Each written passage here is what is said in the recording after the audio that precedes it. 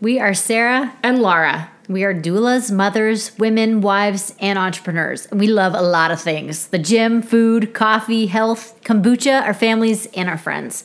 We are so committed to being authentic, honest, and vulnerable, and showing up here just the way we are. We promise to never positive wash anything, but please know that we are wholeheartedly committed to radically thriving. With this podcast, we hope to connect on a deeper level and talk about hard stuff.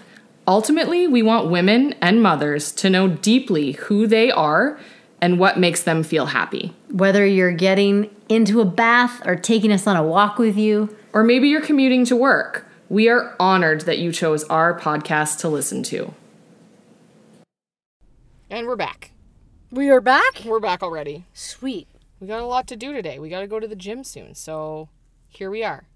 Today we're talking about what do you wish you knew that you didn't know before you had a baby. Yes, the no one ever told me's. No one ever told me. So we pulled our audience on Instagram and asked people, what did no one tell you? Okay, so no one ever told me how traumatizing the first poop can be after delivery. Oh man, I'm sorry. We talk about that at our prenatal class. Yeah, we do. It's a whole section in itself. Yeah. We did have a client recently just have a very drastically different second birth than first birth, and she was quite excited about how well her first poop went. Yep. So that was nice. But yeah, that first poop. It's not even that physiologically it's that bad. It's that mentally you're like, I don't ever want to push anything out ever again. Yeah. But 2 tips. 1, hold your vagina in with your hand. Counter pressures. Yeah. Yeah. While you poo. Wrap your hand in toilet paper if you don't want blood in your hand. And take a stool softener. Drink lots of water. Yeah. It's good advice. And, poop in the poop window. That's what you always say. Yeah, poop in the poop So, window. Always. Only poop. Never force a poop. Totally. Yeah. I feel bad for people who are like day 3 and haven't had a poop and they're a little bit poop stunned. Yeah. And then they're like, shoot. And especially if you're like living on this 24-hour clock and you're afraid to have coffee, or maybe you gave up coffee in pregnancy because it was disgusting, and then you don't have the caffeine poop. And your digestion now is like, I don't know. It should be speeding up a bit because in pregnancy you tend to be a bit more constipated so that your body can absorb more nutrients. But yeah, it can be a whole thing. So sorry about that trauma. I thought this one said the postpartum shit, but it actually says how shit postpartum is. Oh, yeah. I mean, that's so broad. I don't really know. Are they talking about, like, the year? They're talking about... the 10 years? Yeah. I mean, you're always postpartum. Yes. Why do I have so many accents today? You do have a lot of accents lately. Sorry about that. Belly bouton. Le belly bouton. Well, yeah, check out today's reel, or it'll be 2 weeks ago's reel. The belly bouton. Postpartum can be shit. It sure can. It can also be nice. Yeah. If you set yourself up with some support. Yep. It's possible. It's just such a pivot, right? Yeah. Like, there's just nothing... Your brain changes. You're literally not the same human before birth and after birth. Your body is, like, unrecognizable. You're exhausted. Yeah. You're looking after a baby human 24/7. You pretty much feel like a failure 90% of the time. You don't know what you're doing. You're Googling everything. Your relationship is different. And I feel like a lot of people expect it to stay the same, and it doesn't. No. You have someone relying on you constantly every day for the rest of your life. Yeah. It's a lot. It is a lot. And I think so we talked a bit about infertility this week, and I got corrected. I thought it was 1 in 10 people had trouble conceiving, but it's actually 1 in 6 in Canada. And so I wonder if you've tried for so long and you haven't been able to have a baby, and then now you do have a baby and you're in the postpartum and you're thinking, I wanted this so badly, and it also is hard and it sucks and it's difficult and I am not loving every moment. If there's more kind of shame and guilt there. Yeah, I think it can get to be a scary, dangerous situation because they won't want to admit that they're having a hard time when they begged and wanted to be pregnant so badly. I had a client who I supported her 8th pregnancy, first birth. So she had 7 losses. And at the time, I was a baby doula and I thought that was rare. That's actually not, like, we know a handful of people that have had that many losses. Yeah. And when she had her baby, when I went to do the postpartum visit, she was just like, I'm just waiting for him to break. Like, why is this going to go well now? Right. And he was a wonderful sleeping baby. He was very easy, and she just kept waiting for the bottom to fall out. That's another thing I was thinking about, when people have a quote-unquote easy baby and they're still struggling because they're comparing themselves to other people, or comparing themselves to other people who also have other children, who also have a toddler. Yeah. And they're like, how can I complain? But the comparing doesn't We could do a whole episode work. about comparing on social media. Well, comparing on social media, comparing in real life, like, Yeah. man, it doesn't do you any favors to diminish your experience because someone else has it worse. You would never say, well, you're happier than me, so I can't possibly be happy, or in reverse. Yeah, it makes no sense. I think the problem that we have is that we have not figured out a way to actually prepare people for what postpartum can actually be like. Because what we just talked about for the last 3 minutes can sound super negative and discouraging. Yeah. And then this is why everybody says, well, nobody told me. You may not have been listening, for one, because you listen with different ears after you have a baby. When you're in the experience, you're like, oh, wow, like, this is a lot heavier than I thought it was going to be. Nobody told me it was going to be this bad. It's probably because people don't want to scare anybody. Well, it's tough, right? Because we also talk to our pregnant clients about guarding themselves, about boundary, not listening to terrible stories. So, no, we're not interested in people fear-mongering people about postpartum, but we're also not living in communities where we are in people's homes and seeing how they're actually coping. And we do a terrible job of showing up at postpartum women's houses, expecting them to get us tea while we hold the baby and they sit there and bleed and leak and say they're fine. And you know what? When you leave their house, they cry. Yeah. And you don't see that part. No. And then They'll be telling themselves, I'm supposed to be grateful. Right. That And person then brought me a box of muffins. by next week or next year, they've kind of forgotten, maybe. And then that's not the story they tell. I don't know. It is messed up. It's hard to prepare people for. That's why we're doing the podcast. Yeah. Okay. No one told me that intrusive thoughts can be normal and it doesn't make you a bad mom. We've covered this one a little bit before and got a lot of great response that we said things like, I wanted to put the baby in the microwave. I wanted to give the baby away. I want to throw the baby out the window. Yeah. Is that what they mean by an intrusive I thought? think so. Yeah. Yeah, a thought that doesn't feel loving, caring, and nurturing and motherly. Yeah. Because we are not allowed to have feelings of rage and anger and frustration, because that's not how a gentle, caring mother operates. But then when you suffocate and bury those feelings, like, they're not gone. No, they're not. And really, like, when you've been rocking and feeding and changing the baby for 3 hours and they're still crying, like, who actually does have patience for that? Yeah. Best case scenario, you have a partner who can take that baby into the car and go for a drive because you need a break. I don't know how single parents do that. Like, I don't know what. I think you would have to put the baby in the crib and walk away. Yeah. And I think take more a people break. should probably do that more often. Yeah, fair. Yeah. No one ever told me that standing up for myself during labor would be so dang hard. Oh, preach. Yeah. Another whole podcast topic. Right? I mean, I don't want to say this, but I'm going to. That's why you hire us. Yeah. We will stand up for you because you know what? No one should have to be fighting for themselves while they're doing the marathon event that is birth. You should be in your own Uninterrupted oxytocin. bubble. Yeah. Like eyes closed, moaning, rocking your lion power. Yeah. You know, music in your ears and loving the support and the touch that you're getting from your partner. And really fighting for what you desire in birth is just such an oxytocin killer. Such a love drug killer. It is a love drug killer. And then we wonder why people don't, quote unquote, progress. Shit. Nursing strikes and how to fix them. Yeah, they're a thing. Yeah. I feel like nursing strikes are often a mindset thing. Like sometimes I have a couple days where I'm not super hungry. Yeah, I never have those days. I have days where I'm hungrier. Yeah. Yeah, fair. Yeah. Yeah, I don't know. Like, sometimes there's something physiological going on. Sometimes You're pregnant it's again. not. Yeah, and then your baby's like, your milk's disgusting. Yeah. I don't want that for a few days. Yeah, and so then you pump and you keep trying to offer. Usually I feel like Walk nursing around. strikes happen at a time where your supply is pretty established. So do not panic. And just walk around with your top off. At Yeah. some point, they'll be like, yeah, I want that boob. I feel like the answer for everything is get into bed with your baby for 24 hours. 100%. Yeah. Yep. That the nausea was going to be 24/7. Oh, so I think it's 1 in 10 people have nausea for their entire pregnancy. Yeah.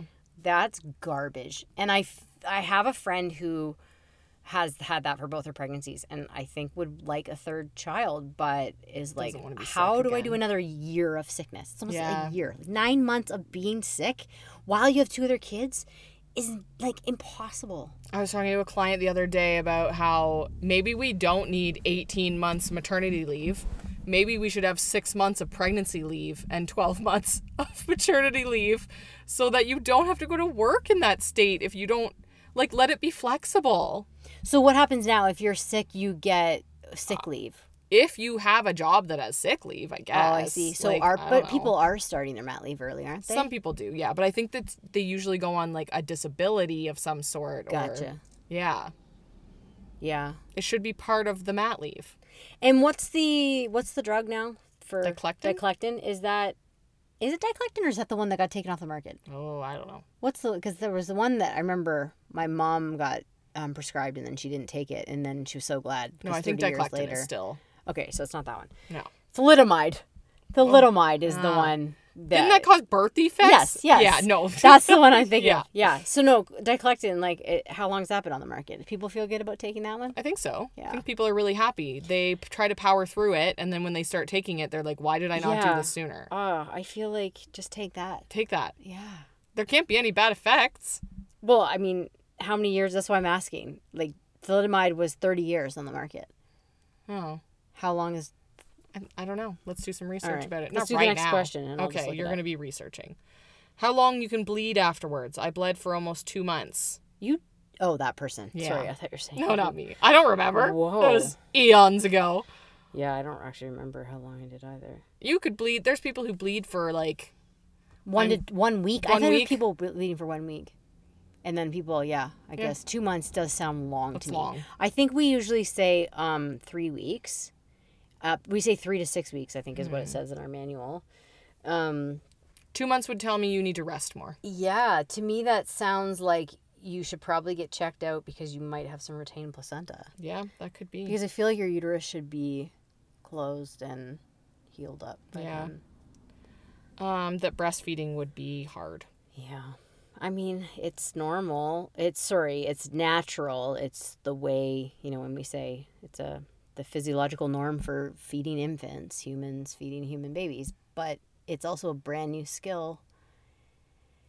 I mean, but then I look at like a little calf or like a little animal. And I'm like, why do they just latch on so easily? And I feel like some people Dinks. have great breastfeeding success who are able to have, skin to skin when we watch home births where people are having like that immediate skin to skin and the baby does the breast crawl and they latch themselves on their own. Like I would say breastfeeding was terrible for me with Noah and Riley. It was so hard. I had so much support, so much help come over. I had, hours and hours of breastfeeding support. And with Jacob, it was just like, whoop. And he even had a tongue tie, lip tie. Mm-hmm. But it wasn't hurting me. I got it done revised when he was 6 weeks old just because he was so gassy. But I had no nipple pain. I had and I feel like that was just as a result of like a smoother birth going into breastfeeding. Yeah, that could be. Okay, I'm going to group these few together just as like an FYI. Symptoms that happen.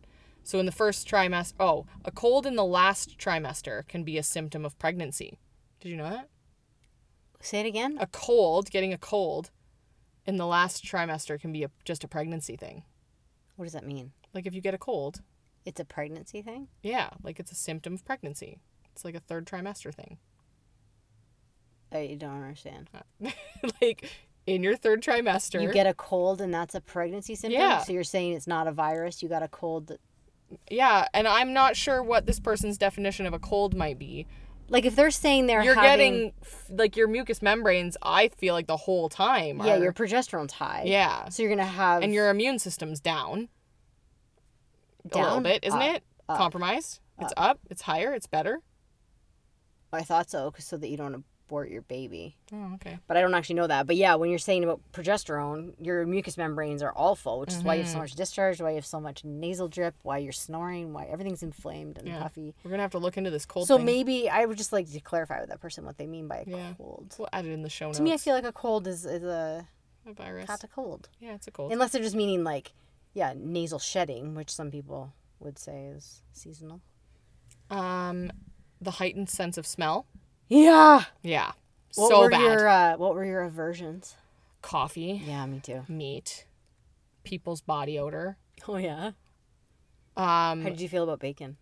Bacon, I don't know. I don't remember having feelings about bacon. I remember my discharge smelled different, and that was often one of my first signs that I was pregnant. I remember the coffee. Once Brandon got a Tim Hortons coffee in the van, and I was like, either you're going to have to get out of the van and drink that, or you're going to have to get rid of it. So he just threw it out. He was not happy. But I'm like, I will barf. I will barf. Night sweats. Oh, I wonder when they mean. If they mean like night sweats right after you have the baby. Yes, I think that's what they mean. Yeah. Yeah, you're sweating out all of that extra subcutaneous fluid that you had that you don't need anymore in your pregnancy. I mean, did you ever need it? But yeah, I remember soaking the sheets So soaked. 3 nights in a row after Noah and Riley. Just like pounds and pounds of fluid. And don't Google it because you'll think you have cancer. You'll think and it's you're just postpartum. Yeah, just keep drinking lots of water and peeing and sweating. That sometimes the placenta doesn't come out and they have to go in after it. Yeah, that's an unfortunate complication. Yeah. That's one of the parts you may wish you were medicated for. Fair enough. Yeah, I've seen it done unmedicated. Not fun. Not good. No. That can happen. How can we avoid that? I mean, baby on skin to skin right away and breastfeeding is going to help with that oxytocin flow from nipple stimulation, and that helps your body release the placenta. Yeah, and I think synthetically you've got Pitocin, so that's why that's a given sometimes. But I think sometimes the placenta comes out. I feel like intuitively, I feel like I don't know if there's research to support this, but the way that birth providers yank on placentas, Yeah. I just feel like how is this a good idea? And what if a part is not ready to come off the wall yet and just stays and now it tears? Yeah, like you don't have to yank a baby out. Yeah, it's just a whole lack of trust in the body to work. And I get it. Once you've gone down the medical process, once you've induced, once you've done your epidural, once you've put IVs in, once you've given all kinds of drugs, how physiological is your birth anymore? So why would you trust anything at that point? Why would you trust the placenta to come out on its own? You wouldn't. But if you're going down the path of physiological birth, it seems inhumane to yank out a placenta after everything went okay and the baby came out on its own. Yeah. Oh, these things are all so heavy. How alone I would feel while surrounded by people who want to hold the baby. Yeah. That one sucks. It does suck. I do remember being at a shower for a friend. They're engaged and someone else holding my baby, and I just wanted to be snuggling him. Yeah, it's funny, eh? Like when you're pregnant, you're all glowy and beautiful, and everyone's looking at you and surrounding you at your shower, and then you have the baby, and everyone's like, "Oh, are you sure there's not another baby in there? You look kind of. Is that going to go down?" Oh, you look tired. Okay, thanks. Yeah. And then, let me hold your cute baby, and I even notice it like, in mom and baby groups, it's like everyone turns and focuses and orients to the baby, like looking at the baby when it's like, okay, look at the baby for 25% of the time, but 75% of the time, look at the mom and ask her how she's doing. Because Totally. she's taking care of herself and the baby. Yeah, and the baby can't have a conversation with you. Yeah. We're, as we say all the time, we're in this for the moms. Yeah, we are in this for the moms.